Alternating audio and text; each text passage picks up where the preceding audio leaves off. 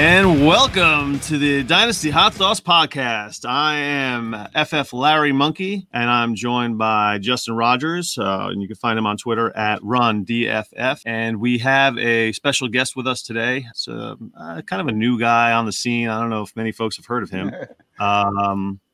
He goes by the name of Ryan McDowell. And he's with us tonight, and we are very excited. How you doing, Ryan? What's up, guys? It's going to be a fun show, I think. I'm looking forward to it. I'm glad to be here. Yes. I don't know if you... Yeah, go ahead. You threw me off, man. You threw me off my game already. This is going to be like a cross between any of your normal podcasts and the Bull Rush, like somewhere in between there. Okay. But I'm just warning you, it's going to be messy. So. I don't know. We all have one thing in common. We were all on the SFB Podathon. Yeah. So, right. Oh, yeah. Yeah, that's right. I don't know if you caught our spot, Ryan. We were at the 2:30 a.m. slot. I don't know if you were able to, set your alarm for that one. I missed that one, actually. I was on vacation that week, so I caught quite a bit of the show, but I don't think I made 2:30. Sorry, guys. Oh, man. There might not have been quite as many watchers and listeners at that time frame. We blame Sal. So. Yeah, oh yeah, for sure. It was a great time. They raised a ton of money. We couldn't be happier. I mean, I couldn't be happier we were even on. We were able to get a slot to be at 2:30 Eastern. I thought was a great spot for us. It was awesome. Actually, I listened to a lot of Ryan's podcasts. Actually, The Blueprint was the very first podcast I listened to because I listened to Matt when he was on ESPN stuff. Yeah. And then when he transitioned over, I picked up y'all's, and that I listened to you guys for like 2 years a year and a half before I even started playing Dynasty. So nice. I'm just going to gush a little bit here. It's crazy that now I'm on a podcast with the father of Dynasty or whatever. How do you feel about that? Hold on. You feel the godfather of Dynasty. When did you start hearing that for the first time, Ryan? Was that recently, or is that old? Has that been? I mean, do you have a T-shirt that says Godfather on it? I don't. Maybe I need one. I don't know. I don't know who was the first to say that. I mean, obviously, it's flattering. I'm humbled that people might think highly of me in that way, but.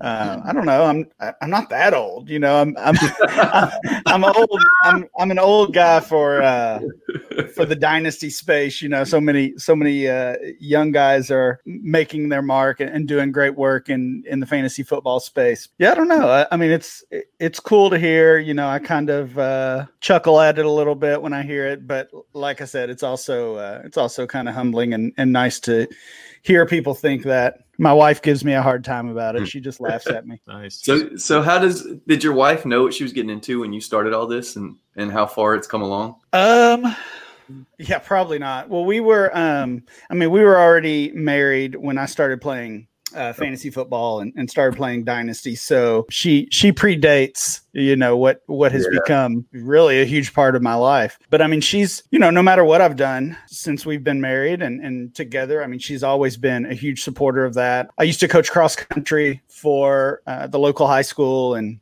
oh, really? Yeah. So we had a pretty good team and a pretty competitive around the state of Kentucky. I mean, she was basically like second in charge. She didn't necessarily know anything about the running or the coaching aspect of it, but whatever I needed on race day, she was there. She would deal with the parents. She would, take care of the packets and put numbers on the uniforms and whatever needed to be done. Starting lines. That's all. Yeah, exactly. So as our kids were born, I stepped away from that. It was just too much to manage time-wise with a family and with coaching. And then once I did that, I started becoming interested in fantasy football more and more, started being more active. And then Twitter came along and really kind of changed things for me totally as far as exposure and activity and getting to interact with more people and eventually become a writer myself. So, but same thing as far as her support. She doesn't necessarily know a ton about football or fantasy football or really care, honestly. But if I need help with something, if I'm setting up a league or I don't know about that. But if I need help with, looking up some data or just anything I might be doing, she's kind of my secretary in that way and always willing to help out. So yeah, she's of course been a huge support. Has she ever had a team in any type of whatever league? Has she ever been in any kind of league whatsoever? Yeah, she has. So I'm an elementary school teacher, and it was actually a coworker of mine several years ago, almost 20 years ago now, that brought me into his league. It was a College Buddies League. It was the Dynasty League. So that was the first league I joined, and that's what really got me started playing fantasy football. But there at the school, of course, being an elementary school, it was mostly female teachers and female staff. And we tried to start a league and didn't get a ton of traction. So every year we would try to do it. It was just really almost begging people to take on teams. And I think we had an 8-team league one year, but yeah, she played in a couple of those and had some success, picking out names and, picking out. I think I set her lineups most weeks, but she we'll let her enjoy her success. Yeah. So I actually have something similar. My wife, before we had a baby, I think she played 3 years, but anyways, the first year I've got my tiered, and it's an auction with 4 keepers, and I've got my tiered set up and everything. And it was just a little redraft league with a bunch of college buddies. And I had mentioned that I had to replace a guy, and she's like, well, maybe I can play. And I was like, you don't know anything about football, but I mean, if you want to. So she starts reading a little bit, and I was like, you need to read more. Like, I don't want to bring a scrub in here. Dude, she beat me in the regular season all 3 years. Yeah, the championship game one year. I'm like, what the hell is this? So, yeah. But yeah, I told her after the first year she wasn't allowed to have my tiers anymore. Like, no, you can figure this out on your own. I'm not handing my information over here. So. Yeah, my wife tried to get into it. She saw my passion for it, or obsession. I'll say passion. She'll say obsession. It was playoff time. I think it was like 2010 when she saw like the ugly side of it, where Adrian Peterson was benched right before a playoff game, or he was out with a knee injury. And I was driving, and I didn't get back then you're not getting like real time notifications, and I'm driving, and I'm starting Adrian Peterson in the playoffs, and he's not playing, and I'm like, why did anybody tell me this? And I'm flipping out, and she's like, whoa, you need to calm down. The playoffs. But she got into it. Then she just hates it. She hates everything. Yeah. I think mine just tolerates it now. So yeah, maybe tolerate's a better word. I was bringing all that up, that I listened to your pods and all that stuff, because I've heard you say that you don't think there's going to be a season this year. Are you a little bit weary of it, I guess? Yeah, I definitely am at this point. I saw somebody put out a poll the other day, just kind of gauging. I think it was Andy Holloway of footballers, just gauging where everybody's at, and it was full season as normal, or maybe a partial season, or no season at all was his third option, and that's kind of where I am at this point. I don't know. I hate to be pessimistic about it. I certainly hope there is. I would love to see a regular season, just a normal regular season, not only because that would mean football for all of us, but what that would really mean for the health of the country as a whole, and just for the general status. If that's how it turns out, that that we're able to play as normal, then that would obviously be a good sign for everything else. But sure. I don't know about you guys in your area, but numbers are spiking here. It seems like numbers are spiking everywhere. I mean, even NBA and baseball are supposed to start here basically within a week, and I'm still not even confident that those two will actually happen, or at least not for long. Right. So I definitely hope I'm wrong on that, but I guess we'll see. It's not trending in the right direction. That's for sure. Just keeps getting closer and closer, and the numbers are not improving. They're just getting worse. It's hard to believe.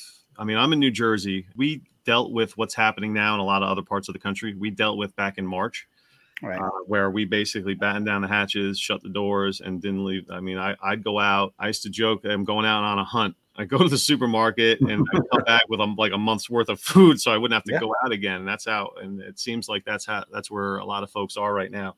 So I don't understand how they're going to get this whole football season underway. There's just so many moving pieces that have to kind of align with one another to get this season off the ground. I mean, forget about the fans in the stands.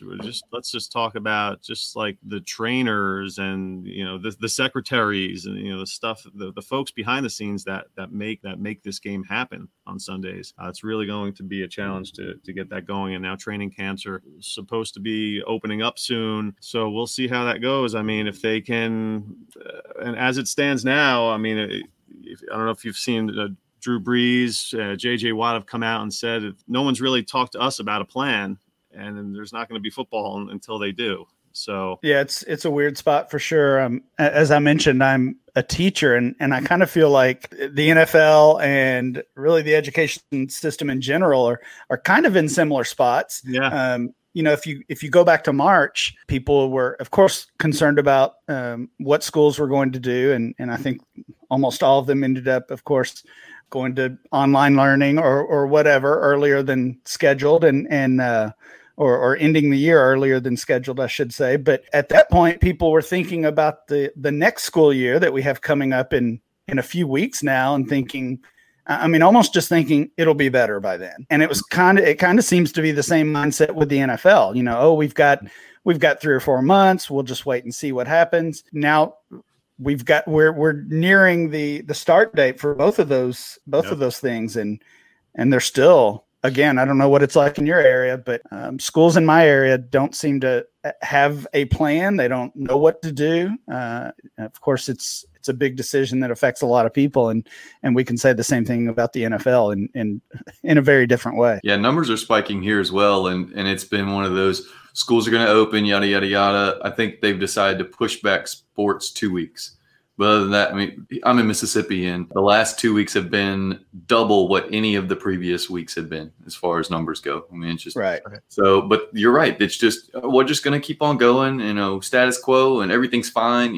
Everybody, it's like people, we're burying our head in the sand, just pretending that it's going to be all right, and instead of making a plan. And that's what I think that some of these prominent NFL players are making a point about, is that, if you want to come back, you need to do like the NBA did. And they kind of, the NBA did a pretty good job of outlining how they would do it.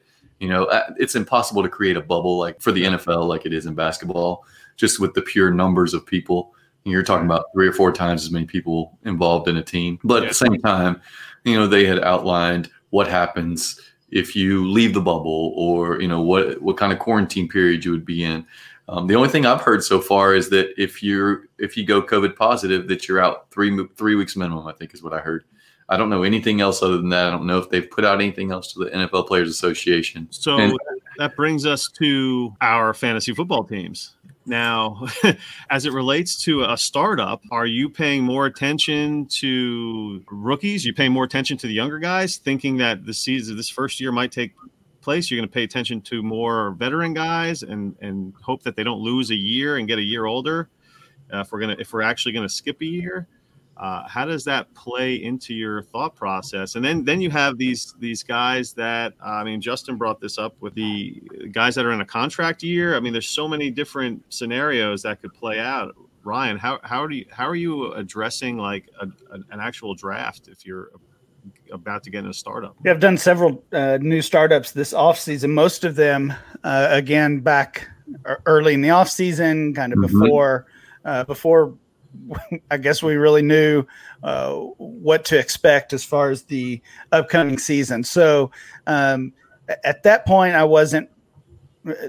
this was not impacting my strategy at all, honestly. Right. Every once in a while there would be some talk about it during a draft, like, don't draft Drew Brees or don't draft Tom Brady. These Larry Fitzgerald, maybe these guys are, maybe they never play again. Who knows? But honestly, I mean, with my general startup strategy anyway, I'm focusing on youth from the start. So if I'm drafting a team today, it probably wouldn't look very, very much different than what it would have 4 or 5 months ago, or what it would have last year, honestly. Those players that we might be concerned about as far as age, those are guys I probably would leave for someone else anyway. But kind of from a general standpoint, I absolutely think we have to factor that in. mean, I would not be drafting Julio Jones at his ADP. Like, no way. Yeah, considering you might miss one of those last few prime years. I mean, if Julio has 3 years left, and as far as decent high-level production, whatever, and you only get 2 of them because we don't have a 2020 season, that's a big loss. That's 33% of your investment, basically. Absolutely. So, yeah. So tying that back into players that might be on your roster, are you worried about someone like Dalvin Cook, who had threatened to hold out, and the other news that I'd heard was that players, it's been proposed that players will be able to opt out by August 1st and still accrue a year of service or whatever. So if you got a guy like Dalvin Cook who doesn't have a contract, is that something that you're concerned about and maybe trying to sell? I mean, I think most of us try to sell running backs before their second contract anyway, but if you're stuck with them right now, are you taking, 75 cents on the dollar to kind of mitigate some risk on a player like that? Him, Joe Mixon, those guys. Yeah, I'm not too worried about the holdout piece of it, only because the new CBA has made it so difficult, honestly, to even hold out. They've increased fines for those players that miss practices or certainly miss any preseason games or anything like that. And then I think the new rule is if you miss more than 5 days, you lose that year as an accrued year. It used to be the number was 10 weeks, right? We looked for Melvin Gordon to come back around week 10, Le'Veon Bell a couple of years ago. I don't want to talk about Le'Veon Bell. It's a sore subject for me. It's a sore subject. Yeah. So that 10 weeks has moved now to basically 5 days, which means it's almost non-existent. I just don't think we're going to see many holdouts at all. And certainly at the running back position, they just don't have the leverage. We've seen that with those 2 guys the past couple of years. The opt-out, I mean, as far as I know, Dalvin Cook doesn't have any medical risk. Mark Andrews is the one that we've heard as a potential opt-out. I think he's a diabetic. I also saw a statement from him saying he would not opt out. So I don't think, I mean, I could definitely be wrong here, but I don't think we're going to see a lot of players opt out without some type of medical condition pre-existing. So if there is a season, I think we'll see Dalvin Cook on the field. Yeah. It's also like a follow the leader thing too. I mean, you have your Breeze and your JJ Watt, being vocal. They're disappointed with how the league has responded. Everyone else will fall in line. Next thing you know, you're dealing with what baseball has gone through. Yeah. It's a messy situation. And we really are seeing it all over the country. And of course, it's just magnified with the NFL, with other sports, because that's kind of what so much of our attention is on anyway. But I mean, you even think about it from, like from a grocery worker standpoint. If you work at a grocery store, you work at Walmart, whatever, and you've had to work throughout this whole process while the government has shut down, schools have shut down, and private businesses have shut down. And, we have businesses putting the good of the whole, or maybe even the bottom line, you could say, ahead of individuals. And that's kind of what is going on with the NFL. And so I don't blame the players for having some concerns and questioning things. From a commissioner standpoint, have you started to think about how you are going to address your leagues that you run? Are you adding IR spots? Or one of my leagues floated the idea of making it like an all play type of situation in case we only get a partial season, and just different scenarios being floated out there. As anything crossed your desk? Yeah. I mean, there's been a lot. We're actually Scott Fish and I are actually planning a big episode coming up over the next week or two, bringing a few other league commissioners together that run some different dynasty leagues, and just trying to talk through all of these things, because there are so many questions if you run a dynasty league. And there's so many possibilities. Of course, the best case scenario is we get a full season and we just let everything play out as normal. But there's many options if the season is canceled entirely. There's other options and other possibilities if we get 4 games, 6 games, 10 games in. So I don't have any great answers yet, honestly, but I'm really looking forward to this roundtable discussion we're going to have on Commission Impossible. We're going to talk about, what to do with your league fees and your league winnings if there's only a partial season, how to determine 2021 draft order if there's no season at all. I think the best ball or the all play scenario are definitely a couple things to consider. Increased IR spots is, I think, based on what we know right now, an absolute must. We heard from Roger Goodell earlier this week that there would be a COVID list, which is going to be that's good news for fantasy players, for dynasty players, just in that you kind of know what's going on at least, and you could potentially put that player on IR for the short term, hopefully. Podathon, Stephanie Bell talking about how teams that get hit hard, that could possibly get hit hard, potentially forfeiting a game. I know. Yeah. Imagine the entire offensive meeting room, it just runs rampant through there like wildfire. And all of a sudden they've got 17 people that are out or something crazy. I mean, it's not unheard of at all. I mean, I think West Virginia, my wife was reading me a headline, I think it was yesterday, that West Virginia had 28 or 30 kids that had, I say kids, but young adults that had tested positive and were quarantined. I mean, it's just when you get that many people in one place. So yeah. I mean, we already saw it with Clemson football as well. I think they had some high numbers already just from informal practices and things. I mean, I guess my only thought on that is I think we would probably get a league-wide decision before something like that happens. Before a team actually had to forfeit a game, I feel like they would shut the whole thing down, honestly. Right.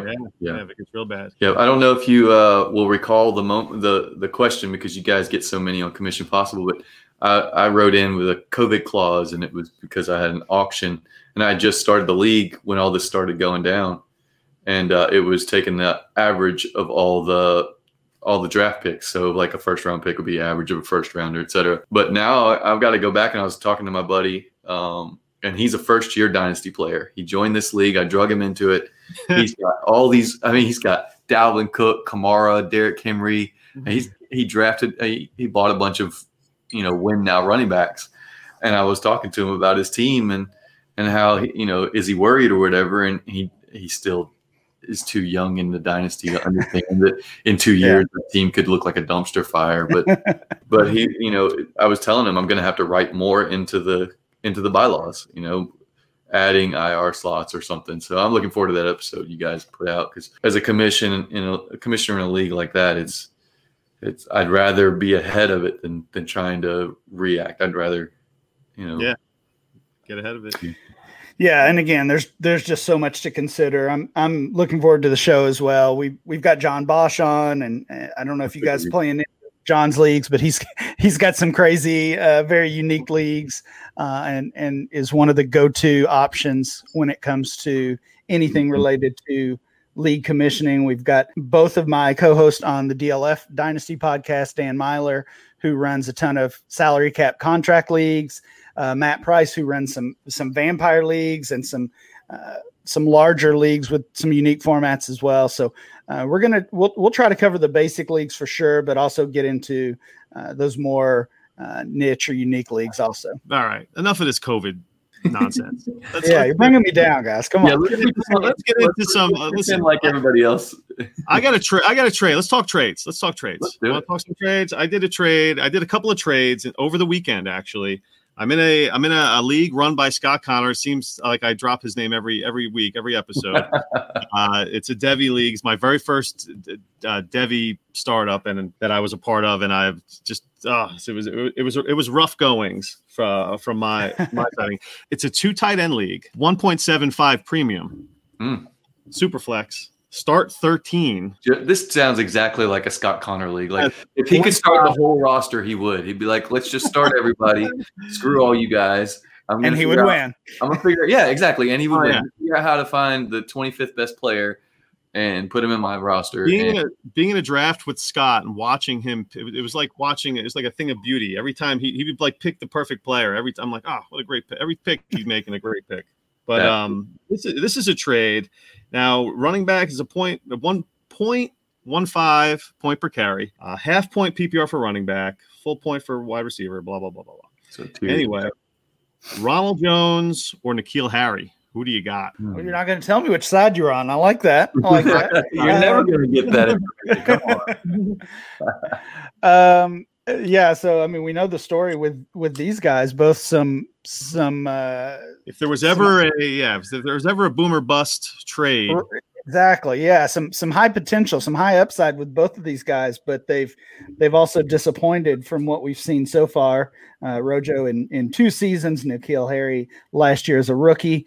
I'm taking N'Keal Harry here pretty easily. I hope that's the side you were on, but I'm just not. I'm not a believer in Ronald Jones. I know there's definitely been a lot of excitement around that Tampa Bay offense as a whole this offseason with the moves they've made, and I mean we just haven't seen it with Ronald Jones, and I don't think the arrival of Tom Brady is really going to change enough. Honestly, I think this is a team that's adding a running back again next year. So Nick Whalen turned me on to Ronald Jones. Yes. I mean, you know that he's been Ronald Jones truther forever. Yeah. So I ended up taking him in all of my leagues. I actually drafted him in this league. I just wanted to make some trades. I was in so many eliminators, and maybe we'll get into that a little later, that I was drafting for a solid month and a half. And I love making trades in dynasty leagues. But I've been in these drafts, and it's been a month and a half, and it's a grind, man. When you're on the clock and you got I'm setting my pre-draft because I got all these drafts happening and this and that. But now all these drafts are over, so I'm like, let me take a step back, and I'm like, you know what? I don't want Ronald Jones. I was selling the news. I don't even know what the news was, but people started talking about Ronald Jones in like the last week or so. I don't know. I guess because he put on some weight and he put on some muscle, and he's got the jugs machine. He's catching 300 balls a day, and blah blah blah. So I'm just like, you know what? I've heard this every single year with somebody where I don't know if the agent gets the word out or whatever, but I just wanted to sell the news, floated it out there. We went back and forth on a couple trade offers. I wanted Harry. I figured he was banged up last year. Mm-hmm. He was in most of the year. And I mean, this guy was the 1-1 in most rookie drafts when he came out. And I just don't, and I know Ronald Jones was a first round pick also when he came out, rookie picks. In rookie drafts. But at the same time, I have plenty of Jones in other spots, and I just wanted to diversify. And, there's that never Rojo hashtag that every time I see it, I'm like, I have too much Rojo. I need to get rid of some. So I traded him to Scott. I was happy about it. Scott jumped in the chat, and Scott's in 50 leagues, and he said he wanted 10% of his leagues to have Rojo in it. So I just happened to be in the right place at the right time, I think, and I was able to make that deal for N'Keal Harry. Hopefully he, forms a bond with Cam, which I don't think is that far-fetched. He's got something to prove, and all these guys are big-time competitors. So I think I should hopefully come out on top on this one. What do you think, Justin? Yeah, I was a N'Keal guy last year, so all day long leading up into it. So I took him at 102, right behind Josh Jacobs in a league. So I'm still on that train, and I'm a Rojo truther, not to the extent of maybe Nick Whalen, but I think that he's better than Keyshawn Vaughn, and he's still amazingly younger than Keyshawn Vaughn. Like, having 2 years of experience in there. Shane says it well. If Tampa Bay tries to make him block, what's going to be an epic failure. But if they just let him do the things that he does well, give him the ball and get him out in space, then he can be successful. But I still just think that N'Keal Harry is a better prospect, and the situation can only get better. Already last year, Brady was you could see that he wasn't the same Brady that he was 3 or 4 years ago. He's a lot of dump downs and things, and Harry was beat up. Missed 6-7 games, something like that, and it's just bringing Cam in is going to be a different style of play for them, and I think it benefits Harry's play, the way that he can get downfield and use his body to kind of be that Kelvin Benjamin, Devin Funchess that Cam likes to rely on anyway. So, Cam's not the most accurate guy, so just throw it up there and let him go get it. I'm hoping it'll be more like a DJ Moore and well, Kelvin Benjamin. If we can get Kelvin Benjamin production, but just 4 years of it instead of 1 year of it, I think we'll all be happy. Yeah, I do think, Larry, you make a good point about Ronald Jones, though, because he is one of those players that, for the most part, we love to hate. And if you look at his numbers last year, especially, I think they're a lot better than most people might assume. He gave you an RB1 game. 19% of the time. He gave you an RB2 game 25% of the time.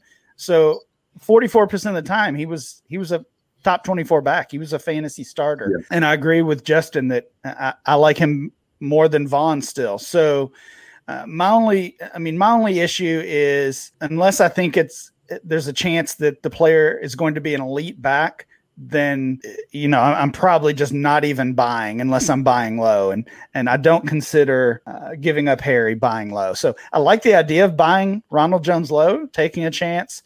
Right. Maybe things do improve.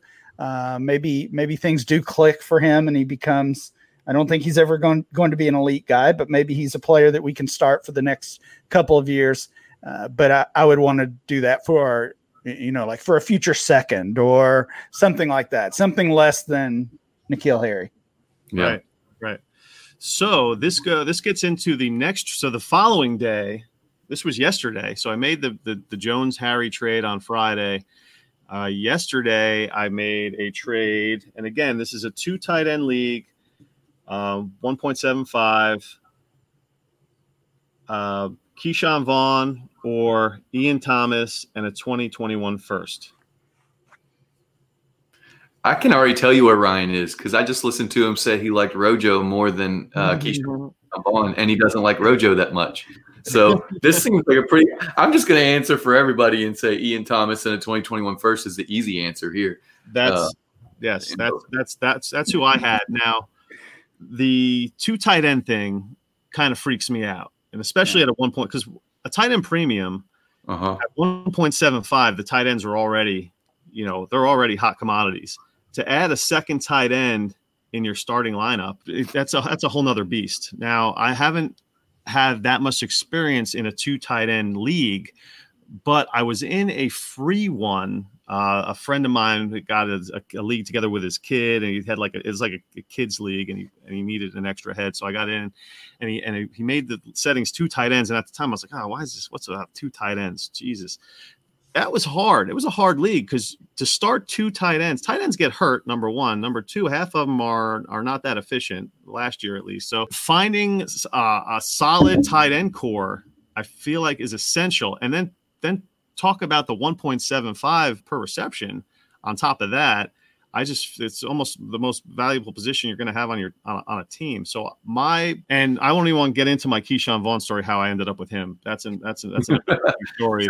Is this the same league? So you had Keyshawn Vaughn and Rojo? I had Keyshawn Vaughn and Rojo. So I did the startup draft. I drafted Rojo, and then we had a Devy draft. Like a month or two later, a rookie/Devy. So there were no rookie picks in the startup. So we had the rookie/Devy draft, and I was on the clock, and I just got the pool guys were here opening up the pool. I was just distracted, and I was like, "Oh, it's my pick!" And Scott had just sniped Dobbins from me. He traded. If Dobbins was falling in my lap, Scott trades right in front of me, takes Dobbins. So now I'm all discombobulated, and I'm just like, "Oh my God, what?" And I'm desperate for running backs, and I was like, I have Rojo. I'm like, I took Vaughn, and I was like, oh no, what did I do? Why did I do that? Then I was like, oh no, everyone in the league is gonna think I'm a joke because I just took Keyshawn Vaughn, who was kind of the butt of a lot of jokes.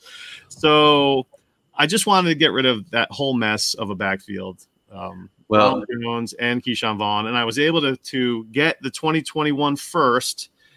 And then Ian Thomas, who may or may not be catching a bunch of balls from Teddy Two Gloves. I don't know. What do you think? Apparently, there was one guy in the league that didn't think you were a joke because he overpaid like a mofo for Keyshawn Vaughn. So, hey, that's the thing. I had heard John Bauer is a huge Keyshawn Vaughn fan, and he's in the Dynasty Theory.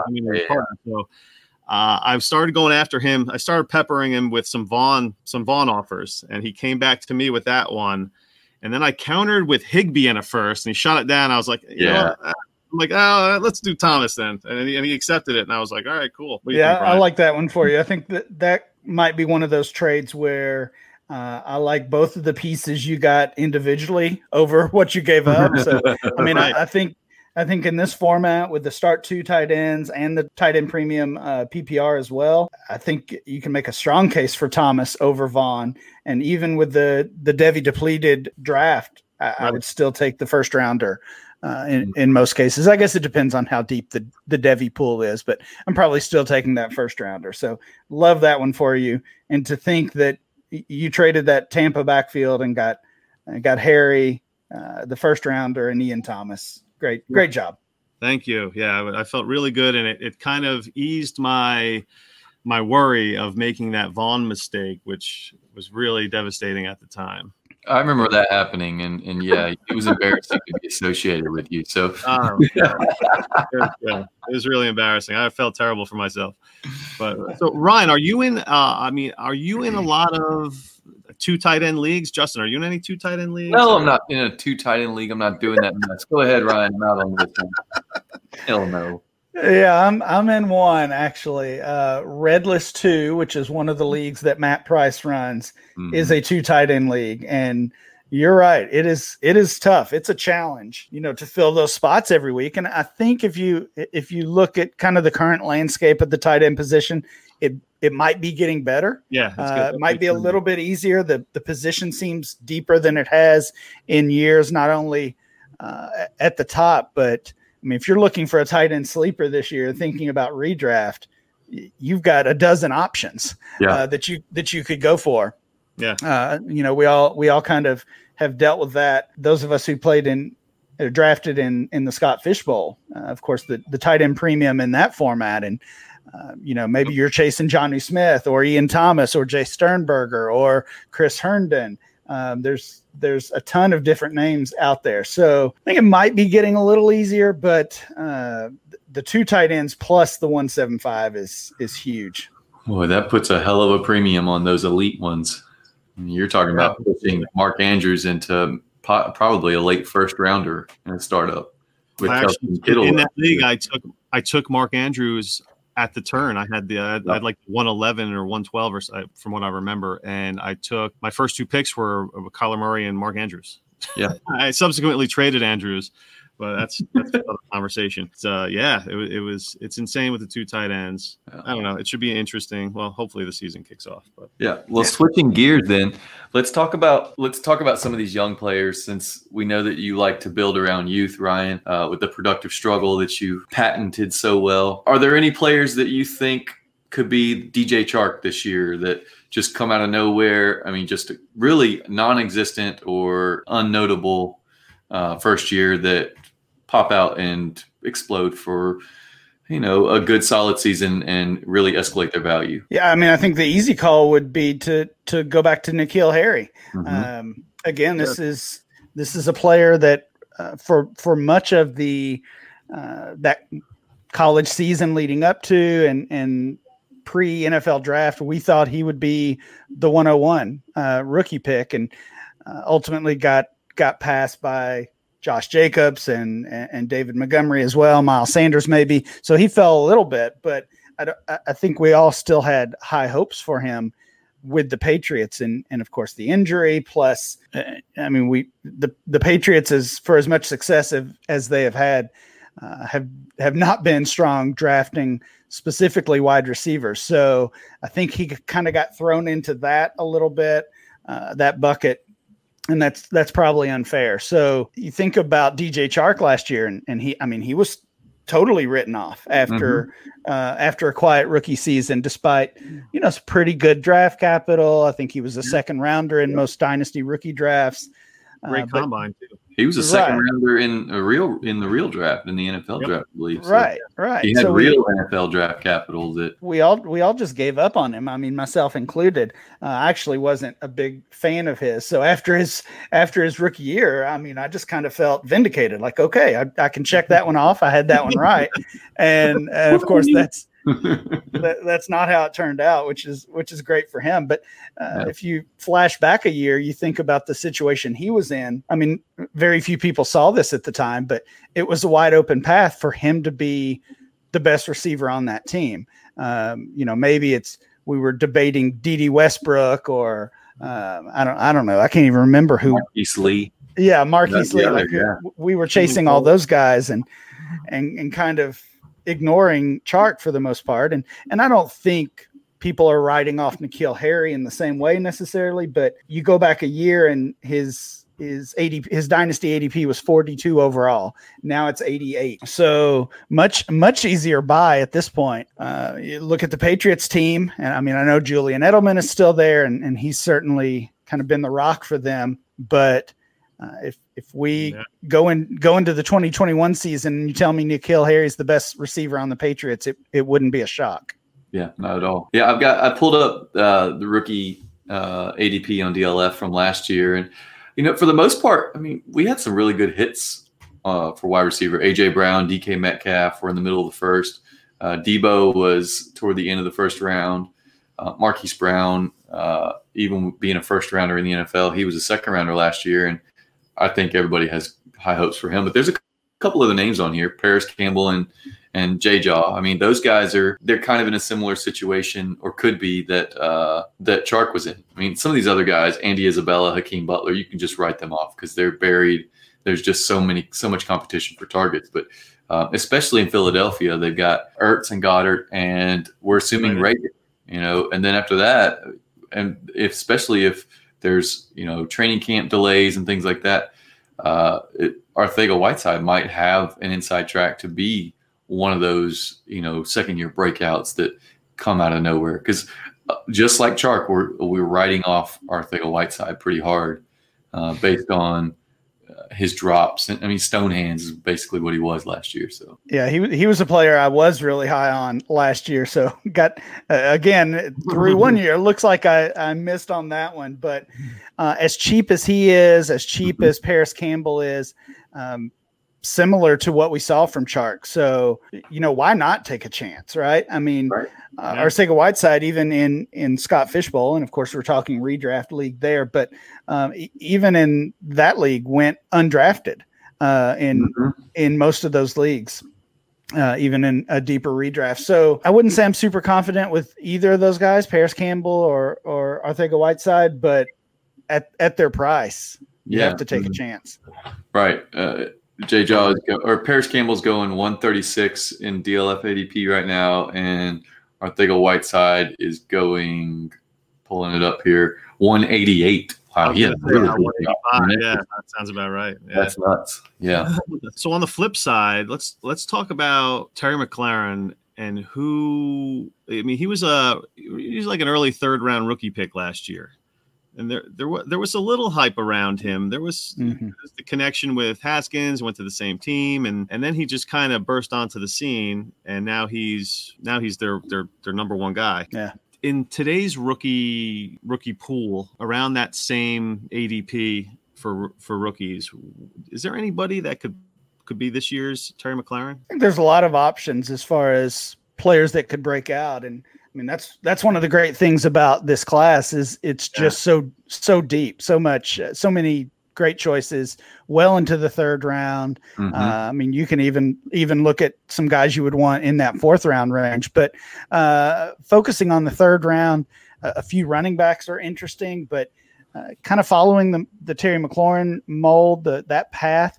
Devin Duvernay stands out for me. He's 31 overall right now in ADP, and that's coming from actual rookie drafts that have taken place on my fantasy league. And I mean, one thing, again, using hindsight here, McLaurin had a clear path to be the wide receiver one on that team. And it ended up, I think rookies were the top three wide receivers in production by the end of the season for Washington. And of course, Hollywood Brown is there in Baltimore. So it would be a surprise, certainly, if Duvernay overtook Hollywood Brown, but I don't think it would be a major shock. I mean, Brown has shown some upside, and he was a first round NFL draft pick, but he's also dealt with some injuries. He was very inconsistent last year. I mean, I like Brown quite a bit. I've been buying him this offseason, but Duvernay could easily at least be the second wide receiver on that team. Larry, you got anybody that you were thinking about? I was thinking about, I know Ryan is a big fan of Van Jefferson, right? I've heard a few pods where Van is not at the top of your list, but I think he and Duvernay are actually in similar spots, because if you go back and look at that's one thing I like about what we offer at DLF. We've got this, we've got pre-combine rookie ADP, we've got pre-draft rookie ADP, and you can really see how opinions change and value changes on these guys.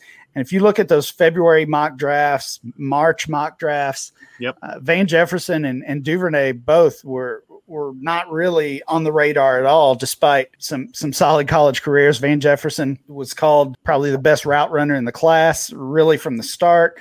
Duvernay was a 4-star recruit, a top 5 wide receiver entering college a few years ago. So both of those guys probably should have been given a little more credit than they were earlier in the process. But for me, Jefferson is not the type of receiver I chase. He is a little bit older, never really had that huge college season. But I'll probably let somebody else have Van Jefferson. Duvernay and Jefferson were kind of these 4th-round guys that back in the early part of drafts, after folks that did their rookie drafts right after the NFL draft. Mm-hmm. And then they just started working their way into the 3rd round. And now Duvernay is in the early 3rd round. John Harbaugh was like jumping for joy when Duvernay fell to him.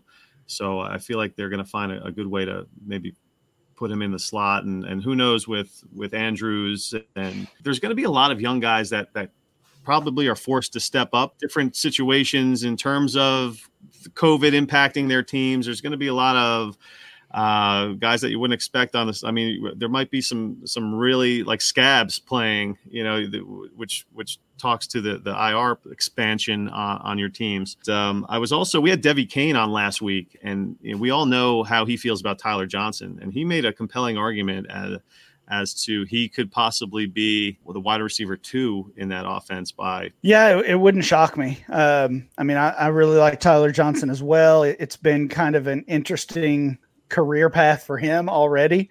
I think we all hoped he would have declared. Kane might not as a Gophers fan, but the rest of us were hoping he would have declared last year, or I guess a year ago after his junior season. He goes back, and his production was still there, for Minnesota. He had another huge year, but was basically just overtaken by Rashad Bateman. And what we were hearing, what the NFL, what the scouts were telling us all along, proved to be true, that Tyler Johnson was not that day 1 or day 2 prospect like some of us thought. I guess in that light, it does make sense that he decided to go back to school. But I mean, he's got a path as well, and certainly an exciting offense there. Yeah, that's a situation where there could be a lot of targets to be earned there, Peter might say. So, if Tyler gets into a situation where Mike Evans has moved on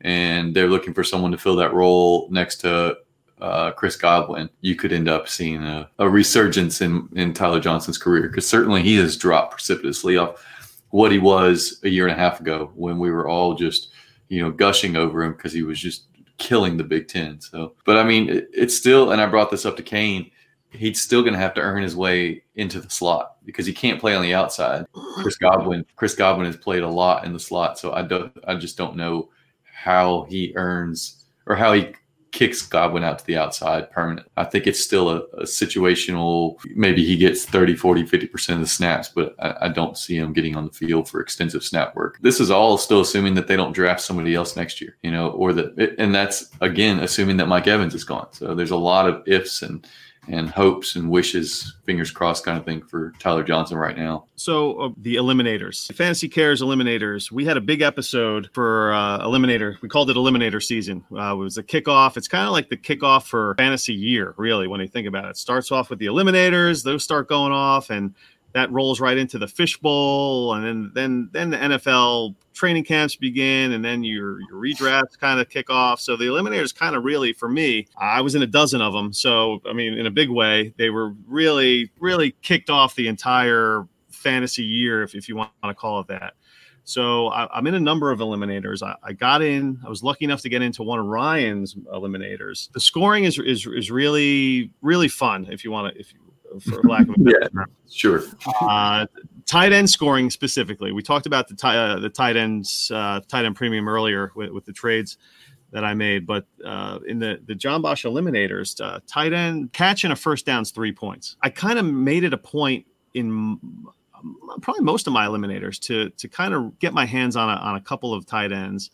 I have tight ends in all my leagues, but I noticed in the eliminator that I did with Ryan, you only took one tight end. And not only that, you had 5 defenses. 5 Ds is what I'm looking at, yeah. One tight end that you took in the 7th round, being Dallas Goedert, which is a great pick. One quarterback, and I kind of stayed away from quarterbacks in my eliminators, but I was wondering if you could kind of take us through your thought process, Ryan, as to you had the 14th pick, and these eliminators are 17 players, 17 deep. And you started off with Alvin Kamara, who fell to you. I thought that was, that was a logical pick there. But yeah, I was really, and we talked about it on our pod, our eliminator episode. I was like, I'm in this eliminator with Ryan McDowell, and check out who he's taking here and who he took before it is. But yeah, what was your thought process going into these eliminators, if you had any, or were you just winging it? Yeah, I think I can say for the first time I was not just winging it. That would probably be true. In previous years, John puts these leagues on, and they're a ton of fun, and obviously do great things for Fantasy Cares and for the community as a whole. This year, I don't know, maybe it was being stuck at home, maybe it was having a little more time, but I definitely put in more research into these leagues than I had in the past. And I noticed John is like Scott with SFB. He always makes some small changes, but from what I could tell, there weren't a ton of changes from last year's eliminators to this year's. John might correct me on that if I'm wrong, but they were pretty similar from what I saw. So I looked at last year's results, and John ran about 100 of these leagues last year. I went through every single league, and I looked at the winning roster and tracked how did that champion build his roster? What was his roster makeup? And then looked at what was most common. So the most common build at tight end for the champions was rostering 2 tight ends. So you would see some teams, because of the scoring, go really heavy and grab 4, 5, 6 tight ends sometimes, which I thought was just extreme. But the most common was 2. 31 of the champions had 2 tight ends. 21 of the champions had 3 tight ends. But beyond that, it was single-digit champions 4 and beyond. Of the champs, 15 of them did not have a tight end at all. Wow. And 17 of them had just 1 tight end. I mean, if you get Kittle, if you get Kelsey, maybe you can still throw Ertz into that, or you include Mark Andrews into that. Obviously, he had the breakout year last year. Those are game changers. But chasing the mid-round tight ends is something I decided wasn't necessarily going to be profitable. I didn't think – I ended up in our league, Larry, I ended up grabbing Dallas Goedert in the late 7th round. And right.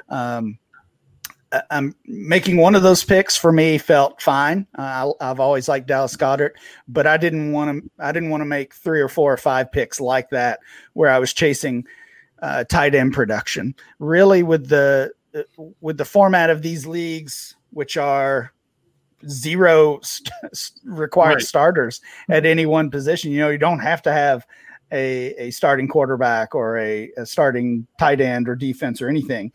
You can build your team however you want. I really do just think of it as best player available and who's going to score the most points. I take an entirely different issue with your team here. Yeah. You went, and I think maybe this is some of that dynasty coming in, but in the 3rd round, late 3rd, you went CEH. Yep. And then you came back in the 5th with Taylor, and then swung around and got Swift. So you have 3 of your top 6 players are rookie running backs. And, there can be a trend where, if they don't get early season production, you got Amari Cooper and Mecole Hardman in there as well. Those are both top 8 picks. If those guys have a bad week and your running backs don't hit the ground running, you could be eliminated before any of it matters. That's the scary part. Yeah, you're totally right. And that's actually kind of what led me to really focus on defense in the back half of the draft. So really what I decided I wanted to do this year. First couple picks, as safe as I can go, which usually involved a quarterback. And in this case, I didn't do it on purpose, but I stacked Saints, Kamara in the first round and Breeze in the second round. Sure. And then from then I wanted high upside guys. So you mentioned a lot of those picks already. The rookie running backs, I got 3 of them, and also added Amari Cooper, who I always love to draft, and Mecole Hardman in the 8th. And after those first 8 rounds, that's when I wanted to start focusing on defense because, right.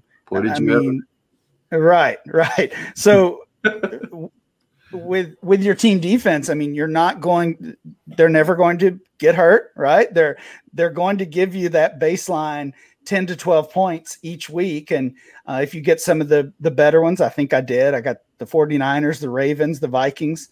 All of those defenses are ranked pretty highly in preseason ranks. Those three defenses are probably going to give me between 35 and 50 points a week just from those. You're good for it. And if right, that's the floor, and then the first half of the draft is the ceiling. So we'll see how it works. I mean, it might collapse on me, but it was a fun experience. We'll definitely do some updates for sure. Yours was one of the first eliminators that started. You had an early one compared to the other ones that were going off a little later. So I was able to kind of use that as a blueprint. I never really have defense on my mind when it comes to, and I should, because there are some consistent points there. It's just something that kind of, I'm just like an anti-defense guy in general. So just for basic dynasty thought process with defenses and kickers and stuff. But you inspired me, and I ended up with Baltimore and San Francisco and like most of my other eliminators as well. So, I was just like, all right, Ryan thinks, I was like, all right, he's taking CEHs early. I'm like, oh, let me take this was and I'm glad you did all this homework, because I was just kind of winging it myself. But you're right. I actually won. I was in 2 eliminators last year, and I won one of them. That was the one I didn't even draft a quarterback. So I won this eliminator with no quarterback. For everyone out there, just to be clear, it's all flex. There's no requirements. I think Ryan was about to say it's super flex. You can play 2, but it's 0-2. Like, you don't have to play any particular position. So having those 5 defenses or not having a quarterback doesn't hurt you, because all those guys can just plug right in. So go ahead, Ryan. Sorry.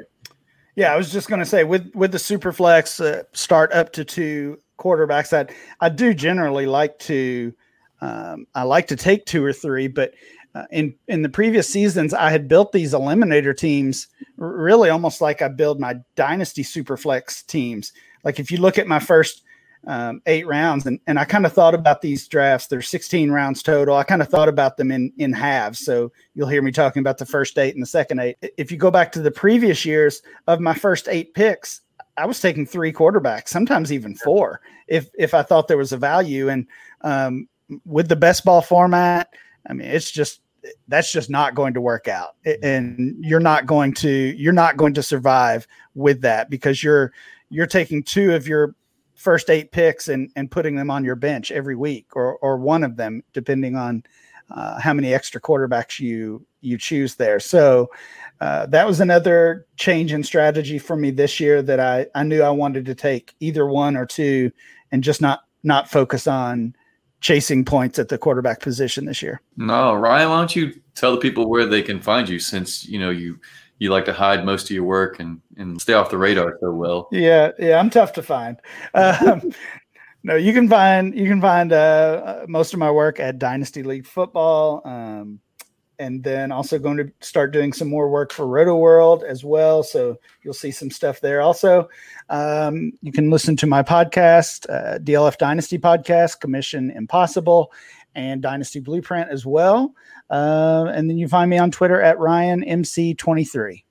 All right.